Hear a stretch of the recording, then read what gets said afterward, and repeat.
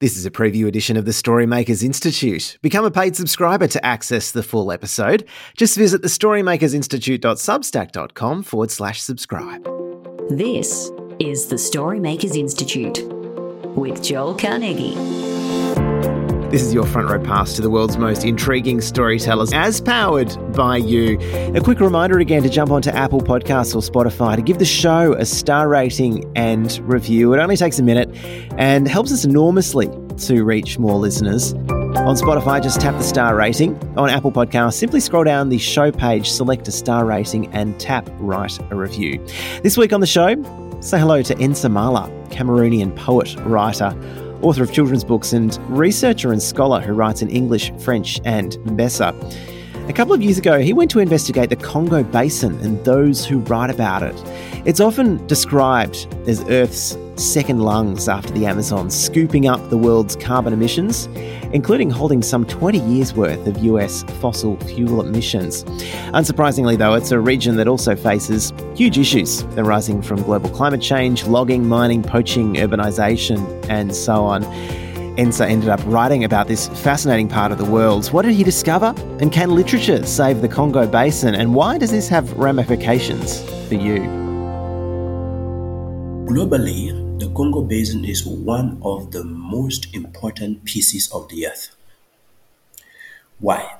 In terms of many things. One, in terms of climate change mitigation. The peatlands that were recently discovered or that were recently brought to international attention, I should say so, in the Congo Basin have the capacity to store up to about 3 years of global carbon emissions. Just peatlands, we are not calculating the carbon storage of the tree. So it is a carbon sink, which is so crucial for global climate mitigation. And also in terms of biodiversity, the Congo Basin has about 10% of global biodiversity. So, and then of course, we can't end it without talking about minerals, because you might have heard that there is an ongoing, almost kind of like endless war in the Democratic Republic of the Congo. That war is a war over mineral resources. And it's a war that is usually funded from outside. And it's also a war about the paradox of the transition. Why do I say the paradox of the transition? Because we are so happy when we say, oh, electric cars are the solution. But where are we getting the batteries from? Or when we say, well, let's go digital, where are we getting the batteries for the laptops from? So the cobalt is coming from the Congo.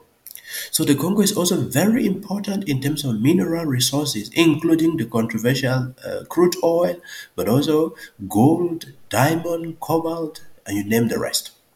And so that's why I wanted to focus on it in my research.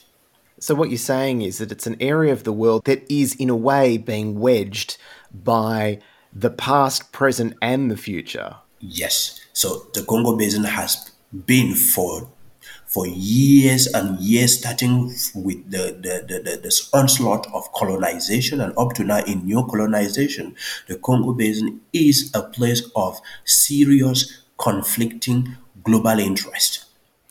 And where do you personally arrive into this story? You've grown up in Cameroon, but how are you personally drawn into the Congo Basin as a story maker, as someone who has spent many years investigating the region and its place in global affairs? It's very rare to find studies on the Congo Basin that come from an environmental humanities perspective. And you know that the environmental humanities, including literature, are helpful in that they can unveil very uncomfortable things, because a biologist and an ecologist will only go maybe and warn us that, well, this species is going extinct or is being threatened and so on and so forth. But I knew that from a literary interdisciplinary perspective that combines history, politics, ecology, the biology, and what all possible contributions from different disciplines, we could be able to shine a light on the Congo Basin. And when I say shine a light, I mean it in different ways. Shine a light in bringing it to more global attention, because one thing is that the Amazon has been overhyped. There is a lot of talk about the Amazon. Each time I go into conferences and I want to present about the Congo Basin, and I ask people, do you know about the Congo Basin? Very few people have heard about it. But almost everyone in the hall has heard about the Amazon, because the Amazon has been brought to people not only by naturalists or natural scientists, but also by people from the literary, historical, and also other humanities disciplines. And I noticed that this was not happening for the Congo Basin. And so, to counter this kind of global and also local ignorance about the Congo Basin, because of course I cannot pretend there are people in the Congo Basin who don't even know that they're in the Congo Basin. There are some people who don't even know that they live in a place called the Congo Basin. Yeah, so those are the kinds of things that brought me into this, especially to shine this light, shine the light on maybe the green atrocities, shine a light on neo-colonial atrocities, but also shine a light on how literature and the environmental humanities can be able to not only unveil those atrocities or malpractices, but also point us in new directions, in directions of hope, in directions where we are optimistic that the Congo Basin can be preserved for the betterment of its inhabitants, human and non-human, and the world at large.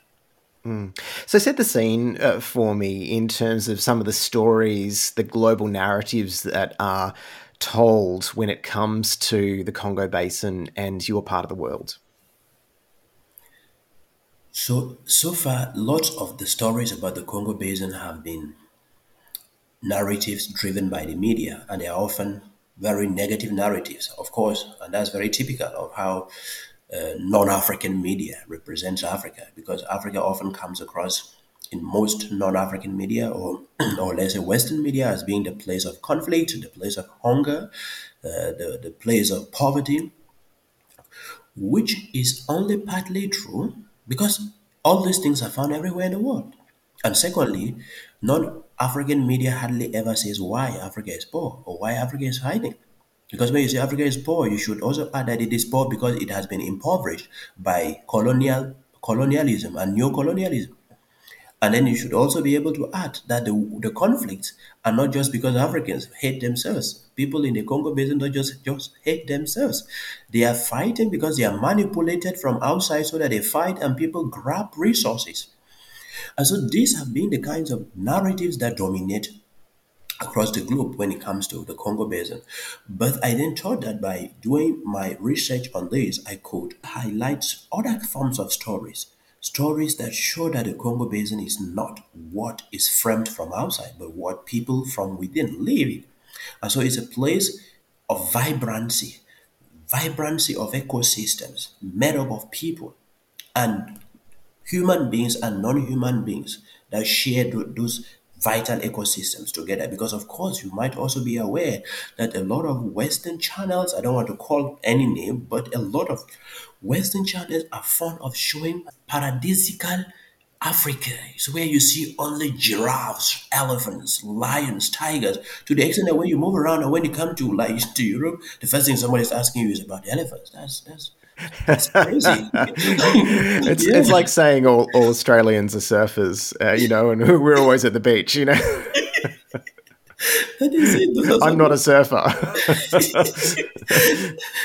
absolutely. So I think that I wanted to do this work because there are different narratives and we should bring them to light. And of course, and there are also damaging narratives like these one-sided narratives that continue to paint Africa in a negative image or that paint Africa in a negative image and dodge and escape from saying why it is negative. Because I find it completely manipulative, dishonest that any media would say, well, there is war in the northeastern Congo, and they only say, well, it's Rwanda and Congo. It's not just about Rwanda and Congo. It's about where are those minerals going to? Minerals are not ending up in neither in Congo nor in Rwanda. Mm. And so the moment we point where those minerals are going to, then we know where the war is coming from.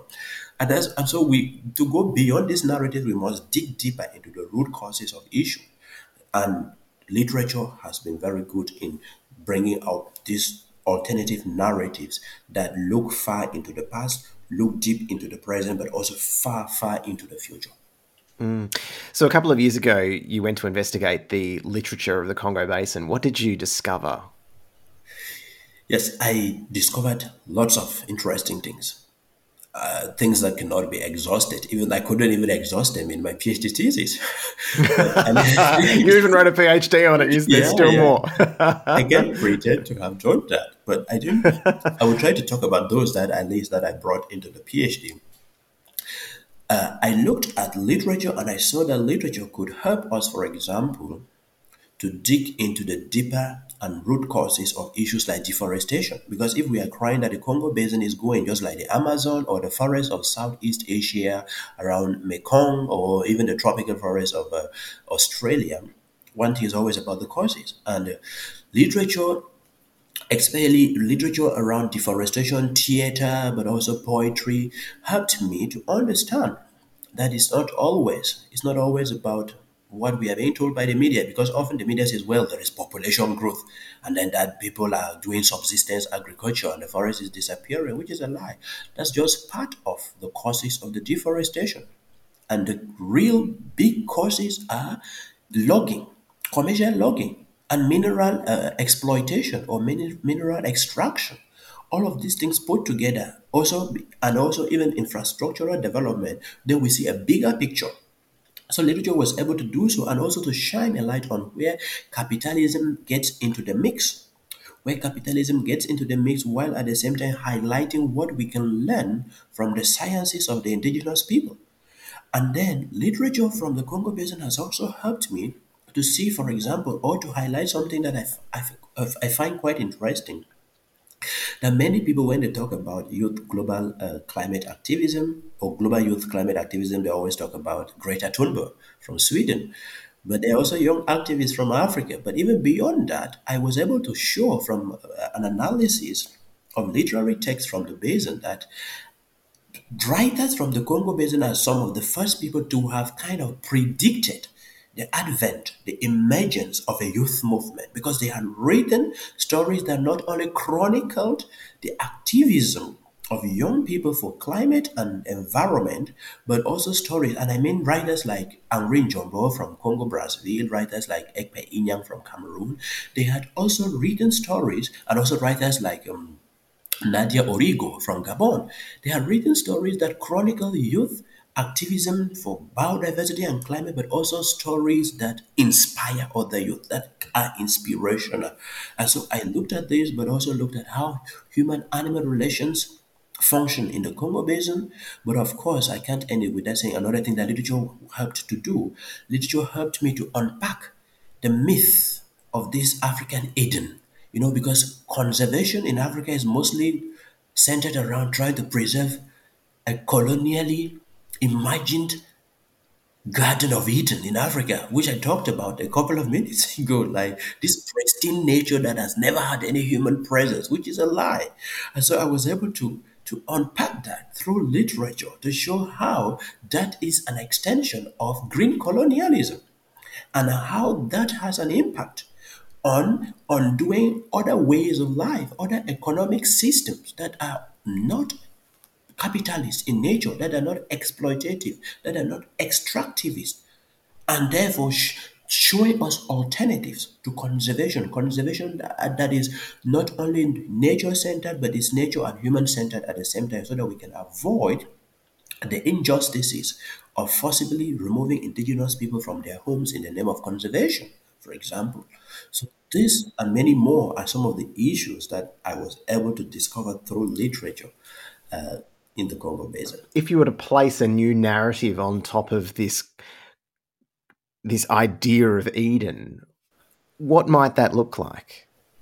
I think the Congo Basin as a Garden of Eden in itself and of itself is not completely a bad idea. But the issue is when we erase part of that garden. Let us imagine that it is still a garden, but we must insist that it is a garden full of people and biodiversity, and that the people constitute part of the biodiversity. Because what is bad, what is not good in the narrative that has been driven by Western media is the erasure of Africans from the scene, from the picture. Because whether you take the deep forest of the Congo Basin, there are indigenous people there. with different names. Although some Western anthropologists initially called them a name, called them pygmies, which is a derogatory term anyway. But the indigenous people of the Congo Basin have different names. The most known group there are the Baka ethnic indigenous community, but we have others like the Batwa, etc., etc. And what is important is to know that these people have been interacting with the forest of the Congo Basin for years with that number. And that's something that we should not take out of the picture.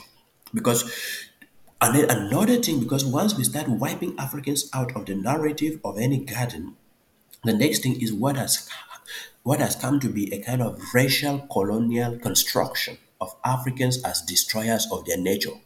We should then warrant some external forces coming in as saviors to help Africa preserve that forest. And that's why a tourist from Europe or North America would be given a license to shoot an animal in Zimbabwe or to shoot an animal in Congo and in Gabon. But if my neighbor goes in to shoot an animal there for survival, to eat, he will be called a poacher, and the other will be called a tourist. And these are things that grow out of the narratives that have been constructed about this kind of Eden. Because once we carefully take out Africans from the Eden, either we take them out physically or mentally. Mentally is when they are treated as the enemy, as poachers. Because once you start saying poachers, it's a construction. It's a carefully constructed term that applies only to natives, to indigenous and natives. Whereas other people can do any other thing with biodiversity. So once we start removing these things, we could still end up with the idea of an Eden, but this time around an Eden that has everybody daring. But otherwise, then we throw out the whole Eden thing and we look at Africa as we look at other parts of the world on an equal footing. That's really fascinating and almost sort of hilarious, in a sort of sad way, the way in which you describe that back to me. But I wanted to come back to an idea that you mentioned earlier, which was around the discoveries that you made around the literature and the comparison between inspirational stories and stories of destruction. What do you think is more successful, or what has been more successful in terms of delivering that message? Yeah, that one, in my field of research, because yes, I do environmental humanities, but I come with a heavy literary and linguistic background, literary, linguistic, and cultural background.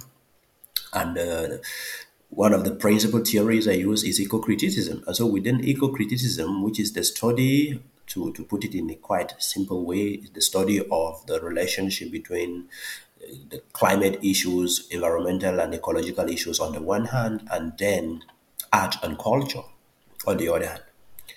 So having said so, one of the issues or the debate that is going on, continues to go on within this field, is whether should we use dystopias or utopias? Should we use stories of destruction and despair or stories of hope in driving climate action?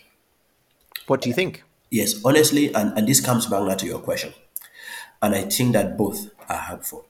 I will explain why. I know that, yeah, there are some authors and scholars now who say, well, no, negative stories are driving people into inaction. But I think that people don't behave in the same way. Human beings are different. There are some human beings that will be moved by a negative story to do something. There are some people who will be moved, who out of their empathy and also their sympathy for maybe watching a film or reading a story, reading a short story or a novel or a poem or watching a play in which someone suffers from the devastations of climate change, or a community suffers, or an animal suffers, or a tree suffers, and then that person decided, well, it's time for me to get up and do something. Of course, there's some people who work and watch that and just say, well, and just get shot out and say, well, there is nothing I can do. That's true. And so that, which means that to different audiences, we can bring different stories, or even to the same audiences, we can bring different kinds of stories, knowing that in those audiences, some will receive them well and others might not.